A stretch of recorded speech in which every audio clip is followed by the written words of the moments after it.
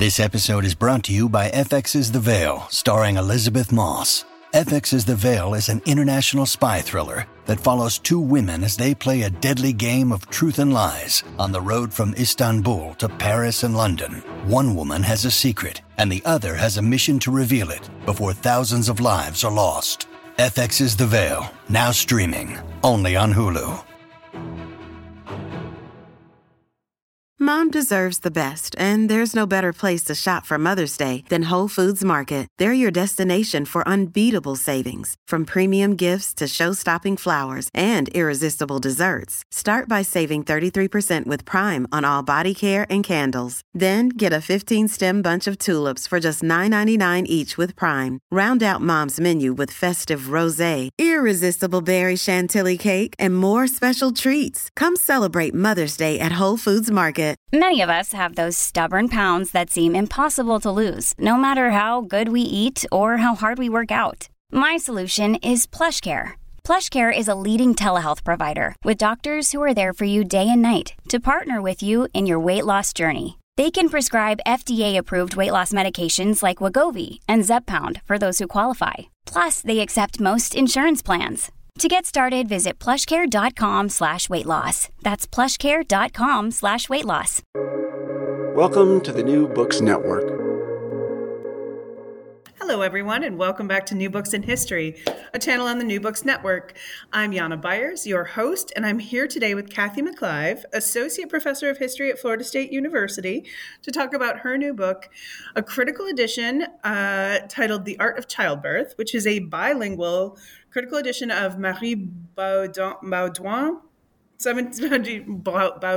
17th century epistolary treatise on childbirth, which she edited and translated for The Other Voice in Early Modern Europe, the Toronto series, and it is out with Iter Press of Toronto this year, 2022.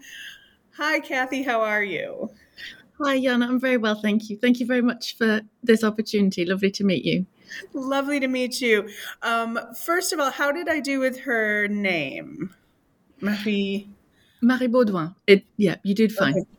Yeah, wonderful. Good. My French is, well, serviceable, but no one would ever call it elegant, and no one has ever mistakenly thought I was French. No one was like, yeah. Anyway, all right. So, how are you doing? How's Florida?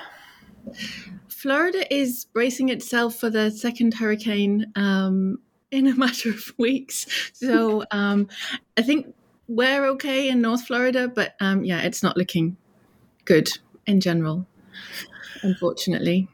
Yeah, your accent, I'm just making a guess. You don't hail from Florida, do you? No, I'm British. No. No. We moved here from Durham University, an offer we couldn't turn down. So yeah, it's been a pretty big shift. We've been here 5 years now, but I don't think I'll ever sound like a Floridian. I doubt that too. As a Michigander, I don't think I'll ever sound like a Floridian. I'm okay with that. That's fine.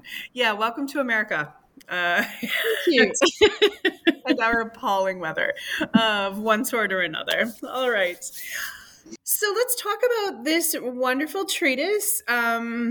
It's fantastic. It's fascinating. It's a beautiful translation. We'll talk some more about that. It's a little bit gruesome in a couple places, or at least, just maybe honest, I think is it. And so I think, having looked at your CV, I think this makes perfect sense, but I would like you to explain to our listeners how a midwifery treatise fits into your academic and intellectual life. Yeah, sure. So it's actually a long story with this particular treatise. So very long time ago, longer than I would kind of care to elaborate on too much. When I was doing my PhD, a friend who was a couple of years ahead of me came with me to the archives in Paris, and she kind of pushed, we were in the Bibliothèque Richelieu, which is the manuscript library, and she kind of pushed the catalogue at me and said, you might want to look at this. And I was working on menstruation at the time, and I was interested in kind of understanding how early modern people kind of got to grips with menstruation, what it was, what was going on inside the body when they couldn't kind of see inside, what the connection with pregnancy was. So she thought, childbirth treatise, let's show this to Kathy. And I remember reading it and thinking, this is fascinating, but there is nothing on menstruation in here. This is no good for the PhD. So I kind of put a pin in it with a view to coming back to it much later. So the pregnancy kind of childbirth connection is there. I'm interested in people's understandings and knowledge about bodies, particularly reproductive bodies, who gets access to that knowledge, who can kind of claim that knowledge, whose knowledge is considered authoritative and legitimate, and then also how that's gendered. So that kind of relationship between medical practitioners and their patients. And that's really where this treatise comes in. And there's so few writings that survive by early modern women, female midwives particularly, from the 17th century. And I thought, we need a critical edition of this. And I wanted it to be bilingual so that French lit students as well as, non-French speakers can have access to it. Right, because archival material that sits in Paris isn't easily accessible for most people. No, it's not. And they have digitized. They are getting better at digitizing things, and they've digitized a lot of the volumes that this treatise is in. But to my knowledge, at the moment, not this specific volume yet. So unless you go and sit in this archive, you don't even know it exists. Right. Well, and that's the thing, is even if it were digitized, who would know it's there? Exactly. And the handwriting is not, it's not too bad for 17th century French handwriting, but it's not great either. The spelling's all over the place. So yeah. No, the hand's actually quite nice, right? And you will see this, listeners, if you check out the book, there are pages of there are images of these pages, and it's you can read it, but the spelling is all over the place, which is how it is. I'm reading a treatise right now, and there's a woman's name, and it's spelled 3 different times, 3 different ways on the same page. So it's just maddening. And you also just finding these things, that's, you're a specialist. You are good at what you do. This isn't just something anyone could just stumble across. So it's, that in itself, just having it out in the world and easily accessible, is its own gift.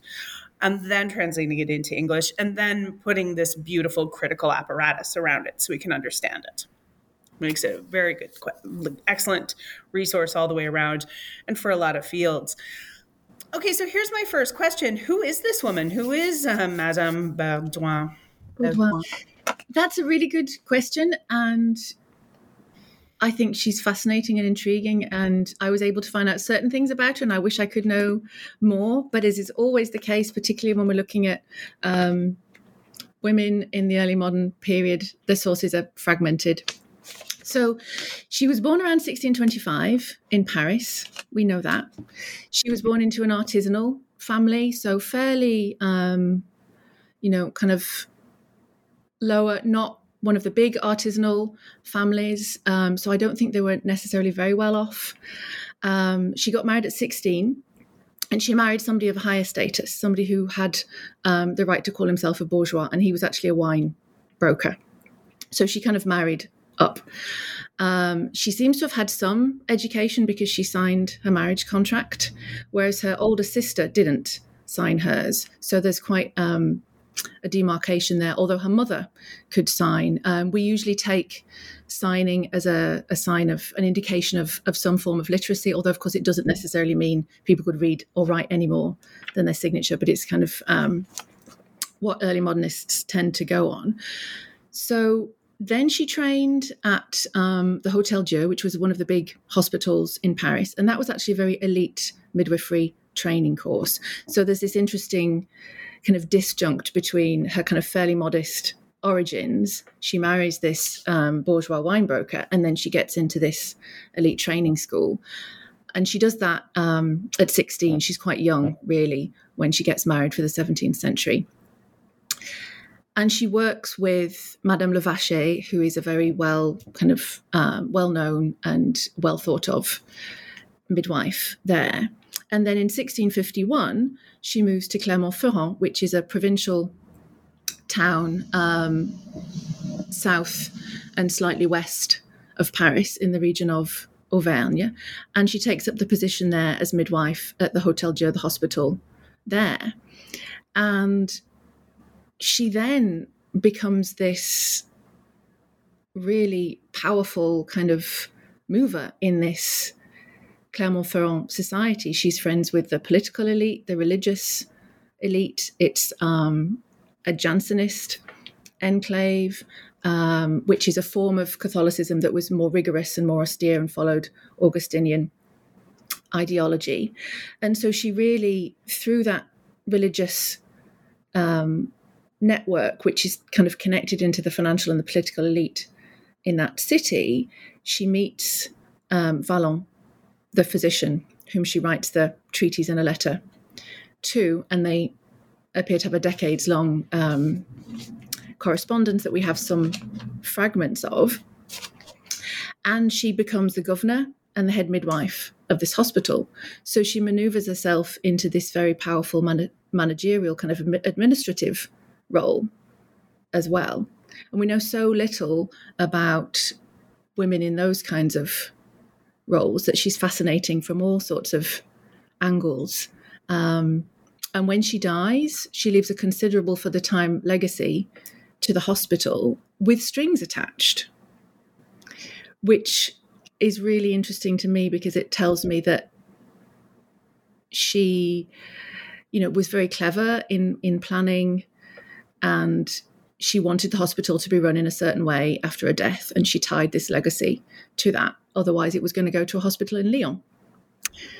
So I think in lots of ways, she seems kind of, she doesn't align with what we think we know or we've assumed we know about gendered norms, about women's work, about women's in kind of managerial roles, political roles, about women midwives. And so I think she's just fascinating. She and she has so many lives, right? I mean, she's a midwife, which is a thing in of itself, right? That is a position for which you have to train, which is a big deal. And then she's also the administrator of this massive organization, an intellectual of sorts, right? And a politician, because you have to be in this role. So she becomes this woman who is not even petite bourgeoisie at best, right? Is then this very important woman. And it really does, she just single-handedly questions all these things, like really throws the wrenches into everything we know, yeah? She does, yeah. So I think there are a couple different things I want to hit on. But first, just before we do any more, let's talk about her role as midwife. What did she do as a midwife, and what kind of training did she have, and what was her, before she became the mistress of the Hôtel Dieu? What was her life like? What are they doing? So that's a really good question, and it's something that we can get at parts of through her treatise and some of the remaining archives about the Hôtel Dieu in Paris. But unfortunately, they're fragmented, and there was a big fire in the 19th century. So a lot of the originals are destroyed, including, in really frustratingly, the materials about the apprentice midwives. So what we have is kind of based on studies that were done before that fire. So the training was really hands-on. It was for a couple of months at the Hôtel Dieu, because there were so many births there. That was really the hospital that a lot of the poor women in Paris would go to towards the end of their pregnancy and give birth. So they're dealing with a really high number of deliveries, so lots of practical experience. They would work with the head midwife, a small number of them at a time, and attend the deliveries. We know that she attended dissections because she talks about how Madame Levaché actually dissected the corpses of pregnant women who died in childbirth at the hospital. And we know that it was common practice for hospital physicians and surgeons to have access to unclaimed bodies and perform those kinds of dissections. But we assumed that wasn't really something that midwives themselves were doing and were involved in. And we know that in the mid-17th century, Madame Levaché was doing that. So she has anatomical training as well. So she would have seen a range of different labours, kind of straightforward, easy labours to very, very complicated labours, and probably a significant amount of loss as well, labours that, they couldn't resolve, that required difficult manual interventions, sometimes surgical interventions, and some of them would have ended in loss. Of loss of the child and loss of the mother as well. Mother. Right? Yeah. So this is not an easy position. This is not just a walk in the park job. You're not a milkmaid here. This is a high level of training. And very and so essential. And it's so essential, I think, that we tend to, as moderns, I think we tend to overlook it. And I think that our modern consumption of midwifery is that it's kind of a hobby thing, or I don't know, that it's not real medicine, but it's absolutely medical training, right?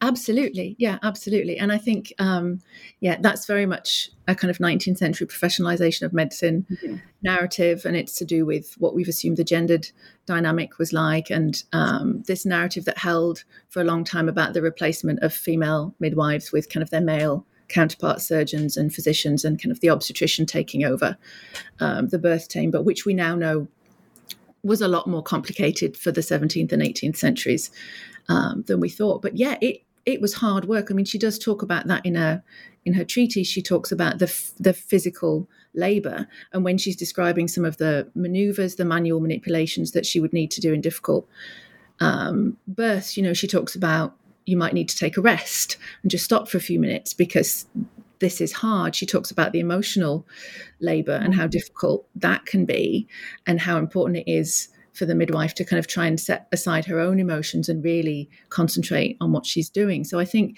it was a very taxing job on all sorts of levels, but absolutely so essential, because it's crucial. It's life and death for these women and their babies. Yeah.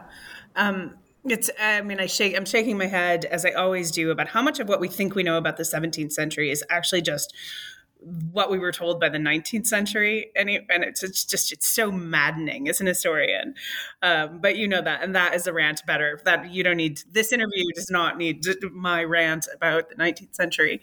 So the first thing, the kind of first of VAC I want to discuss here is the correspondence and of the letters and what that means. So what's her relationship? Let's talk about this relationship between our midwife and Dr. Vallon. What can we know about it? What do we know about it? Okay. So we have 3 letters that survive. We have the treatise, which is in the form of a letter itself. It's just a longer letter. And then we have 2 other letters, one which looks like a cover letter that she sent a little bit in advance, kind of telling him to expect.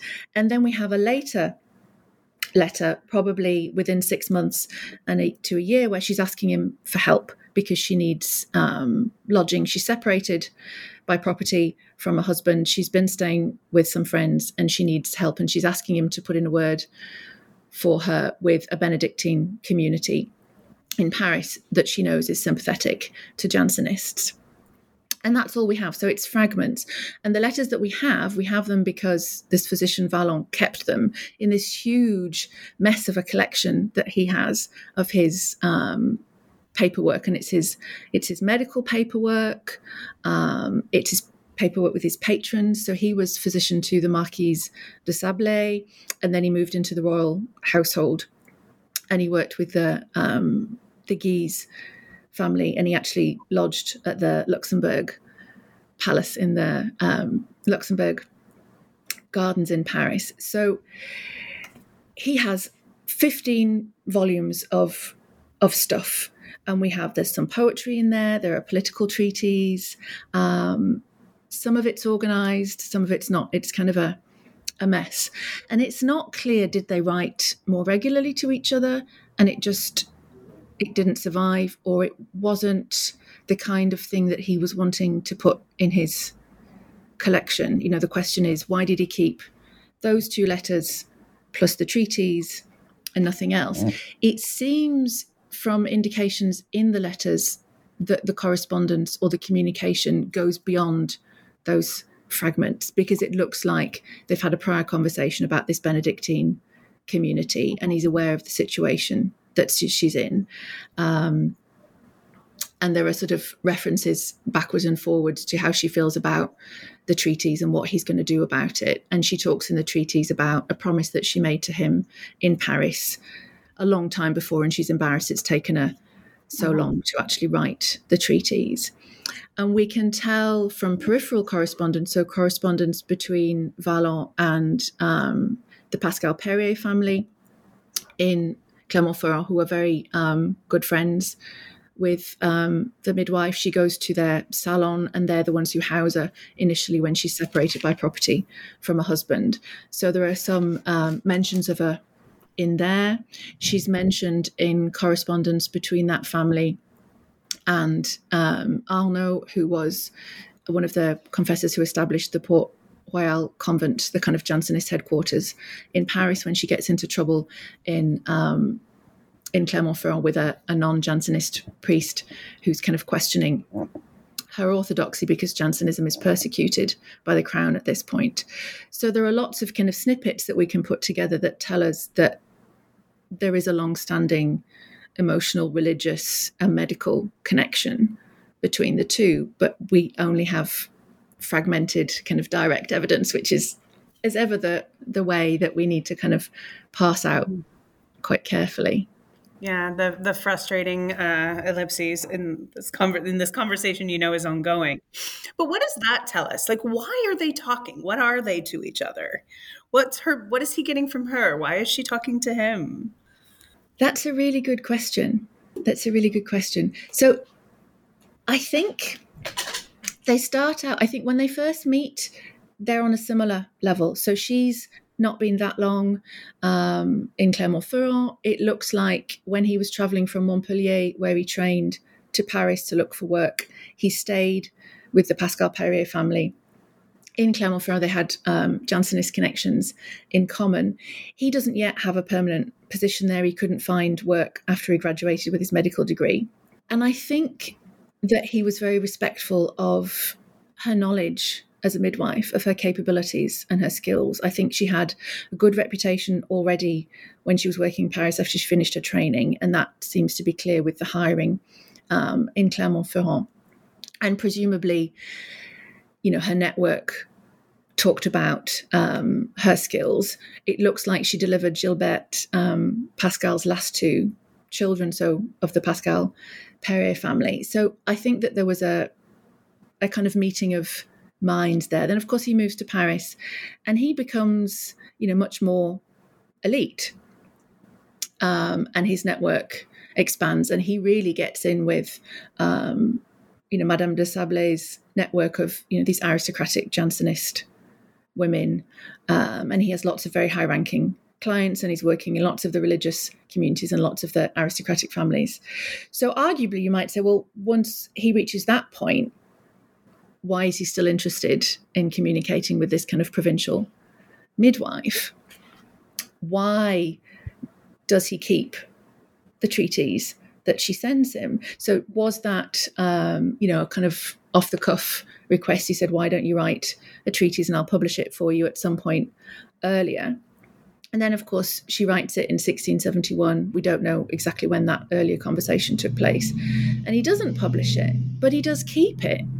So he obviously did value her knowledge, her experience, and the treatise and that connection enough to keep it. And I think the fact that she asked him personally for help in this letter, which was probably from 1672, really does indicate that there was a personal connection there as well. So, I think you're right. It is strange because we're so attuned to the hierarchy of kind of gendered conflicts and conflictual dynamics between male medical practitioners and female medical practitioners. And this really seems to be a collaboration, at least intellectually and kind of, through their kind of common Jansenism.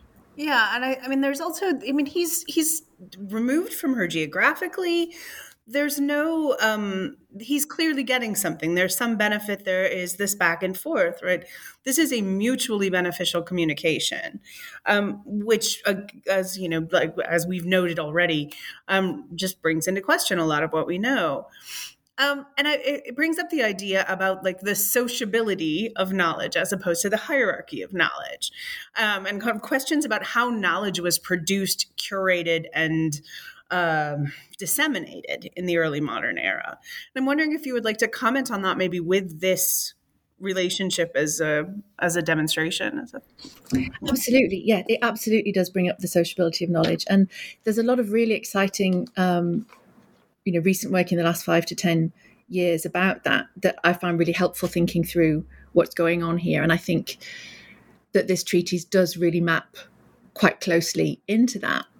What we tend to find with the sociability of knowledge, that we know that it's produced in households, so wives working with husbands, children working with fathers. It's that kind of familial model, and we know that happened in surgical households of physicians as well as scientists, and other healing families.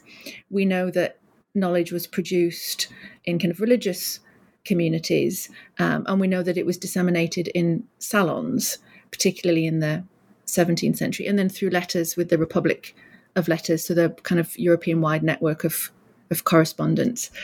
I don't think that we can say that midwife Baudouin was really part of that. I don't know that she wrote to anybody else other than sending the treatise to Vallon, but I think she's kind of on the edges of that, and I think that Vallon is more central, certainly in this kind of salon sociability of knowledge. The Marquise de Sable has a very well-attended salon. Gilberte Pascal is the sister of the philosopher Blaise Pascal, she has a salon at their castle just outside Clermont-Ferrand-Biennesi, and they also attend the Marquise de Sable's salon in Paris. So she's on the edges of that. We know that Baudouin attended the Biennesi salon just outside Clermont-Ferrand as well. She may well have gone to the Marquise de Sable's salon too. We don't know. We know that she was criticised for the way she talked about grace and theology. I don't know whether she, talked about midwifery there or not. But I think there is this. She is in this sociability, and it's clear that the connection with Vallon is what instigated the production of this manuscript. Now, there's obviously a performative aspect to that, because she's still weaving her way through these gender norms, and so she has to say, I've only done this because you asked me to, and that's really common for female authors in this period. What's super interesting is the way he curates it. So he obviously read it, he annotates it, and he kind of files it away. And it is in a part of his collection where there is some order, and it does seem to be mostly medical materials. But he doesn't publish it in the way that it appears that they'd talked about. And she says in the letter, and this is really, again, they're kind of these gendered conventions.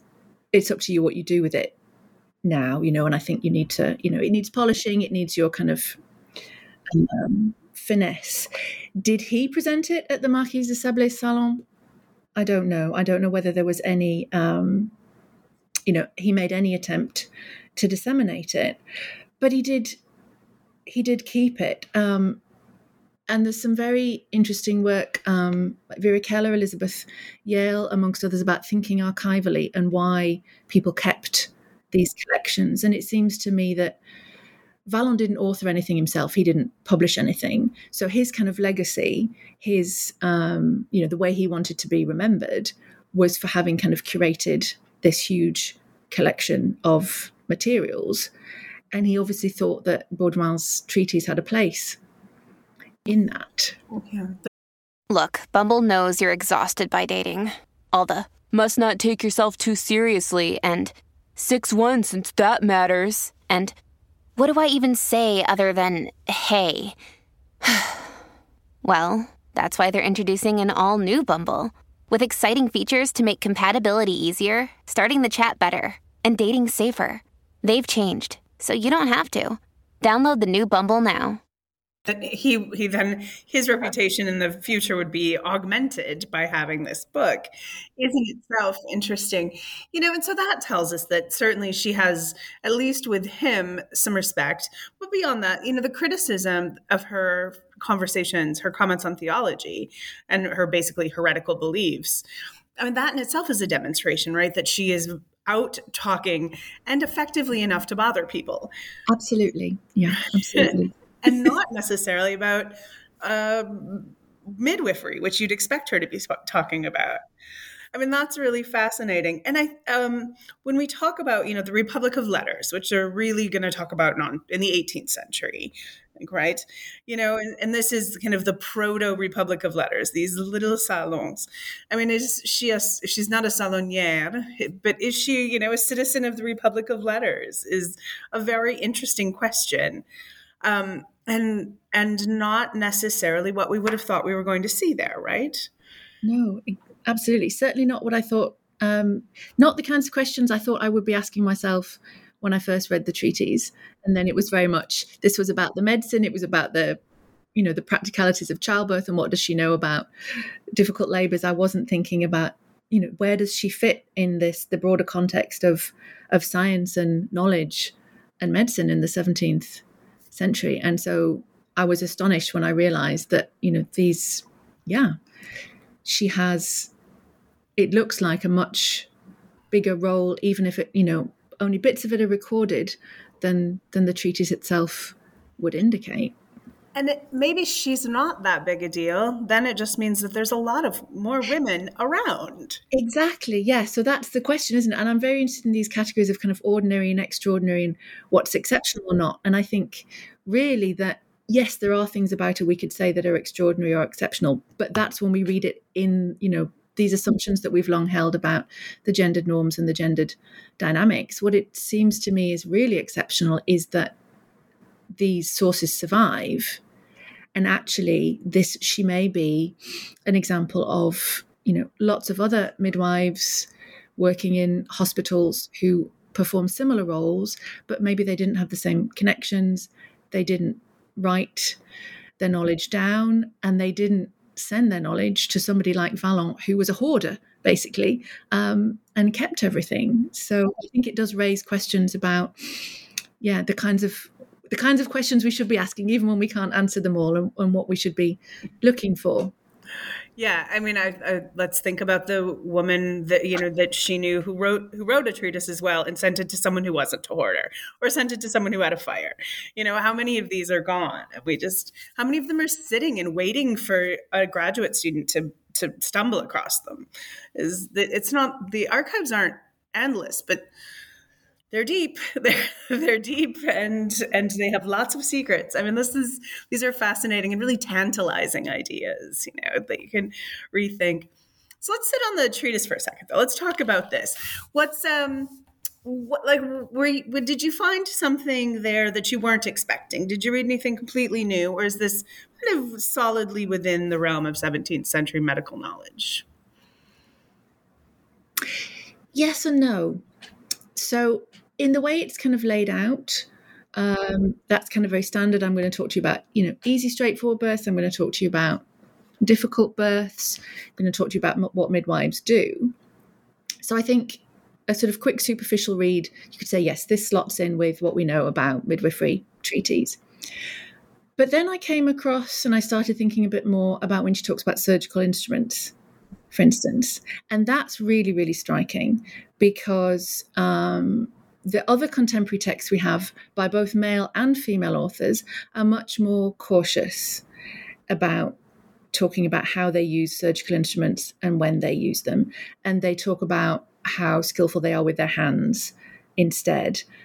As Liane McTavish says, from a male point of view, of kind of trying to say we're as good with our hands as the female midwives. You don't need to be scared. We're not going to come, with these nasty instruments. And in terms of the female midwives, kind of skirting around, should they or shouldn't they be using tools, metal tools, rather than their hands. And Baudouin is completely different. And I think a lot of that has to do with the specific context of Clermont-Ferrand, the fact that she's not working in Paris.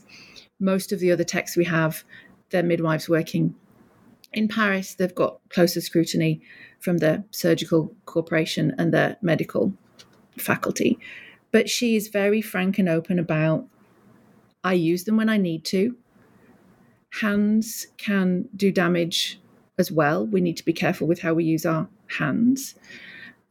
She even commissions a modification to a specific instrument so that she can rupture the amniotic sac when the cervix isn't fully dilated. and she borrows instruments from surgeons. So that really kind of, throws out this idea that women are not using metal surgical tools in this period, because they're legally prohibited and that it was kind of culturally taboo. And when I dug into the context in Clermont-Ferrand, I realized that the surgeons don't incorporate there until the 1690s. So that's at the very end of her life. So it seems to me that what we might read as a legal prohibition doesn't really hold true for that context. And when you read the regulations anyway, there's this kind of slipperiness between you licensed to do what you need to do for midwifery, but you're not licensed to practice surgery. Well, what counts as surgery and what counts as midwifery, and what do you need to use, to be a midwife? So she's not legally obliged to call a surgeon in a difficult birth in the way that midwives in Paris were. That's not to say that they always did, but the statutes indicated that they should. So she has this space, which I think is probably true of lots of other provincial places, because lots of towns were late to incorporate, and it doesn't happen until the later 17th century. But she has this space where she can use these tools. Although, incidentally, one of the examples, it seems to be, was when she was working in Paris, and she borrows an instrument from a surgeon friend, and he doesn't come and oversee. He just lets her use it, and she, performs what she needs to perform successfully. So that was really, really striking, because we've always, or very much this kind of idea that, particularly from the 18th century with the invention of and the widespread use of forceps, that female midwives were prohibited from using, but that was part of this kind of replacement narrative of men taking over from women. And I think it's so much more complex than that anyway. And this shows that in, provincial mid to late 17th century France, that's just clearly not the case. So it seems there are ways that being out in the provinces, not being in Paris, gives her so much more scope, right? She's able to achieve a rank and a power and like maybe a professional success that she would not have achieved in Paris.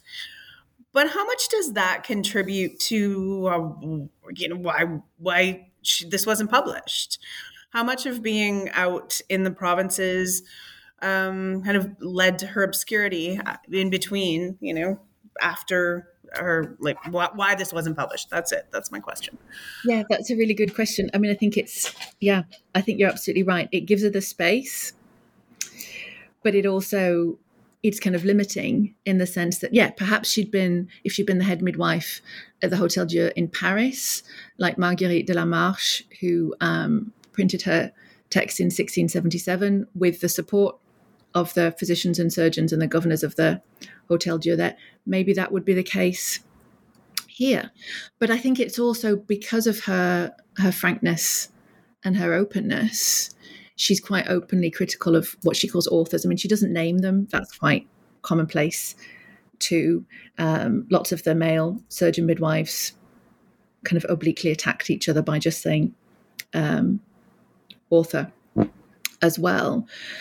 But it's likely that those in Paris, I mean, they would have recognized themselves reading her text. So potentially, if Vallon did read it or show it to anybody in Paris, or maybe he recognized them himself and he thought, this is not going to fly because it's too openly critical and she's too openly writing about doing something that isn't acceptable in Paris. So I think it really is the case that's that kind of double-edged sword. It's more space to do these things, but then kind of limited the reach of those things. Yeah, I mean, because one of my big questions is why she disappears, why she falls into obscurity, and why there is no one between her and you who's reading this treatise, or at least we don't have any record of anyone between Vallon and you reading this treatise. And so I thought, there are these axes, and one of them I think would had to be, center Paris or not Paris. Paris or the territories, yeah. How much is it a woman question? How much is that just because she's a woman? I mean, other women are writing and publishing their treaties, yeah? Yeah, they are. So that's the question. Why doesn't she do that herself? Why doesn't she get, her female patron, Gilbert Pascal, to help her? I mean, it could be timing. She wrote the treatise just before Gilbert lost her husband really suddenly, and then she was kind of managing his debts and household issues. It could be as simple as, and then she was separated by property, so she's looking for somewhere else to live. It could just be kind of at that point in her life, she wasn't in a position. Why she didn't come back to it, I don't know. I mean, in a sense, we don't know whether were there conversations between her and Vallon that we don't know about. But I think certainly the gender and then the, kind of geographical control of knowledge in the capital, I think is still very, very strong.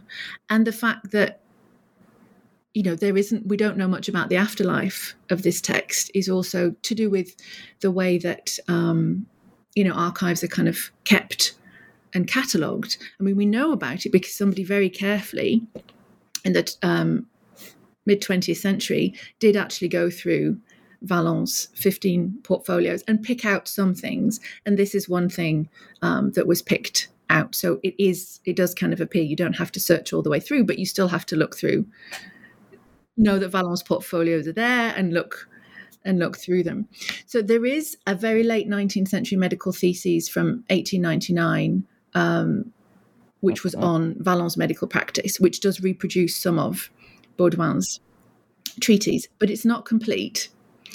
He leaves out the bits where she's criticizing authors and where she's kind of talking about her own, this is the way we should do this, not that way. And when she's being really quite firm and kind of self-assured about her knowledge, those bits are missing, which, I mean, that's very definitely a gendered thing. And his kind of commentary at the end is, well, Vallon thought this was worth keeping and thought that she, was knowledgeable about midwifery, so it's included here, kind of thing. Not because she wrote it, but because Vallon thought it was worthwhile. You mentioned the phrase, the afterlives, right? Archival afterlives are a topic we're discussing quite a bit now, yeah? And I love that idea. Can you tell her, what does this mean when I say archival afterlives? What does this mean to you with this document and for our study more broadly of our period? Okay, so it's not actually my term. I quote that from an edited volume on archival afterlives by Vera Keller and others. And I think it's a really great way of thinking, of addressing this question of accessibility that you were talking about. What do we know is there? What do we see? And what's kind of invisible and hidden? And why is that? And how do we get at the decisions that, the owners of these papers initially made about what to render visible and what to hide? So I think in some instances it can be about, whose name is on them. Is the authorship collaborative, but there's only one name on it, usually a male name? And I think in terms of this treatise, it's really connected to that question of, well, why on earth did Vallon keep it but not publish it? And, what's going on?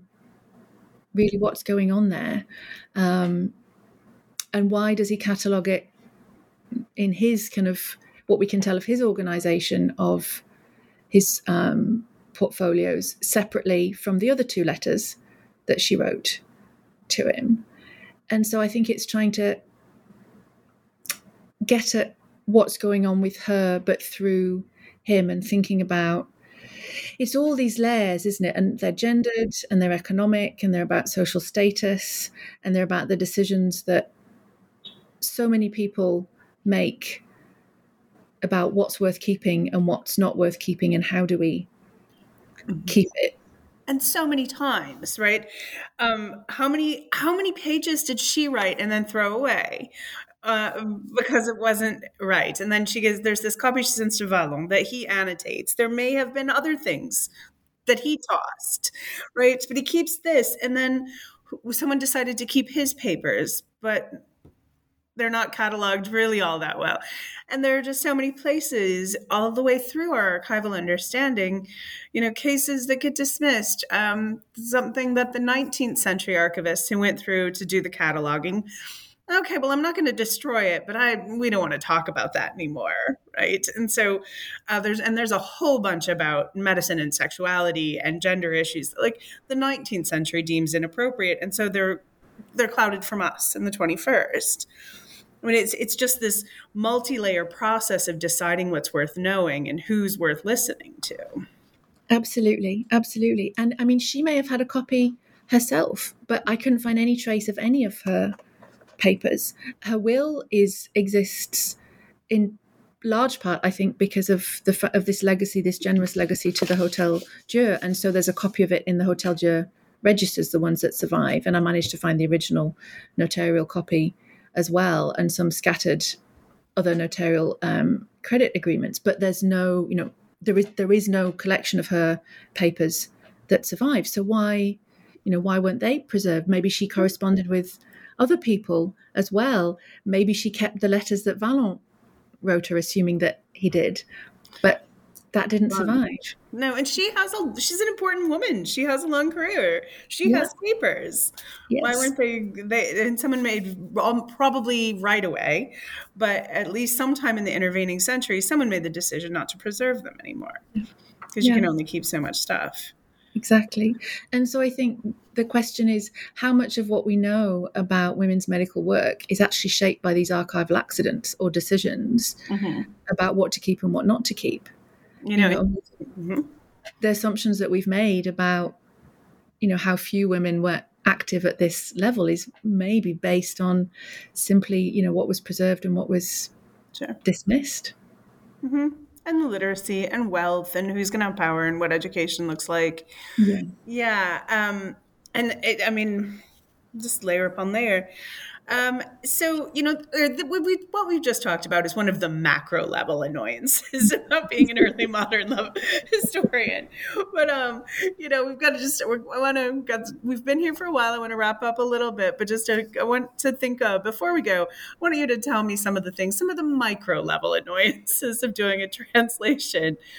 Because, if Hollywood, if you look at like Hollywood films of academics, they like sit down with a manuscript and begin to write flawlessly, right, word for word, which is precisely zero, has nothing in common with what actually happens when you're trying to translate. So can you tell our listeners a little bit about the process of transcription even and translation? Yeah.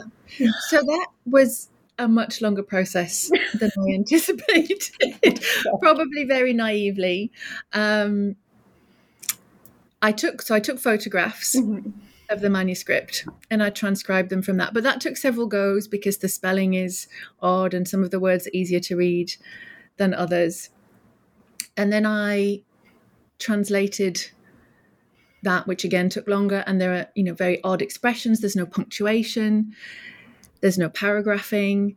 No, remember, listeners, there's no grammar. No one has invented grammar. This doesn't exist yet, nor spelling.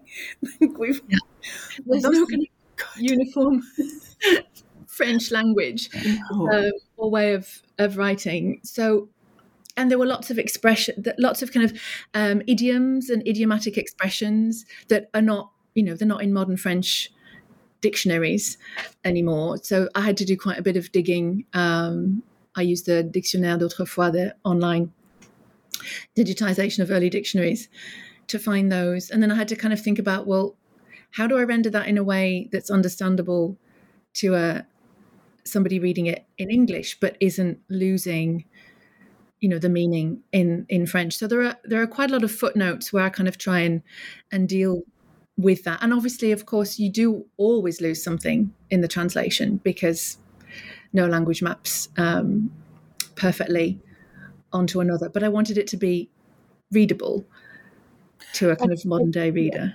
And that fight of readable and legible to a modern person, but not completely dishonest and not doing violence to the original tone or of the text is its own thing. And then, of course, every translation is an addition you're making judgment about what you're going to do. Yeah. It's tough. It's really hard. And I don't think that translators get enough credit. So I just want to put this out on the record. It's a really hard, largely thankless process that takes approximately 3 to 4 times longer than you think it will. Yes, absolutely. And then, just reading a document and figuring out what it says is one thing, but reading something of this size and preparing it, like making it clean enough for publication, is truly you're doing God's work right there. Thank you. Thank you. I know a lot more about the rules about transcribing than I ever thought I would when I first embarked on this. Yeah, I'm sure. Yeah, absolutely. All right. Thanks so much. I really enjoyed it, and I've taken so much of your time. Thank you so much for talking to me for this long. So I just have one more question, which is maybe the most interesting, might be the hardest.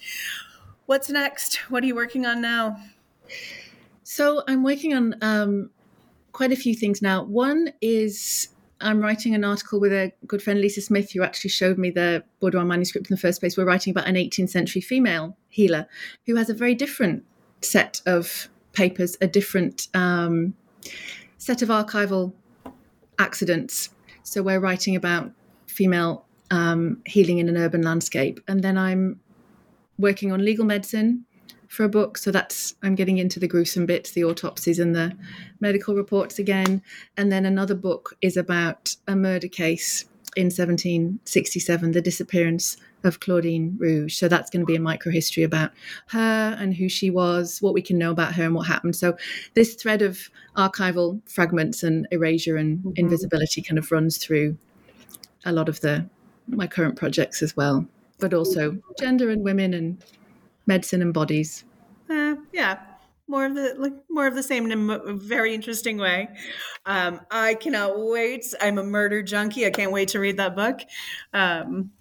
All right. Thank you again. Thanks so much. All right, listeners, we are talking about The Other Voice in Early Modern Europe's series, which, by the way, go check out. Almost all of them are fantastic. And I haven't read one that I didn't enjoy.